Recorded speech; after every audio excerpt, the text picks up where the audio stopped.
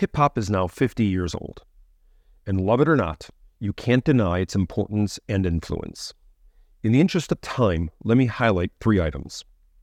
First, like many of the pop music trends before it, jazz, blues, and rock and roll, hip-hop began in Black and brown communities situated at the margins of what many would consider to be mainstream American culture.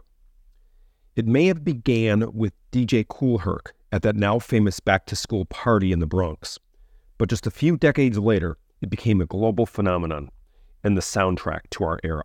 Second, hip-hop reinvented how music is made.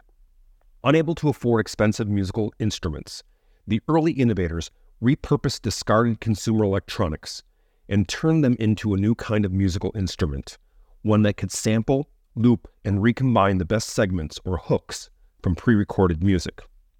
In hip-hop, every piece of recorded sound, from Thomas Edison's wax cylinders to hit recordings from classic rock bands like Aerosmith, became raw material for creating new musical compositions.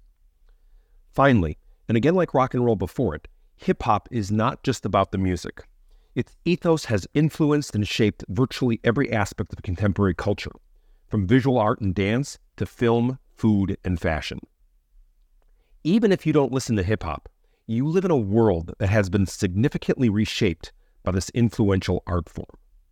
Looking back, it's been a really good and impressive 50 years. I'm David Gunkel, and that's my perspective.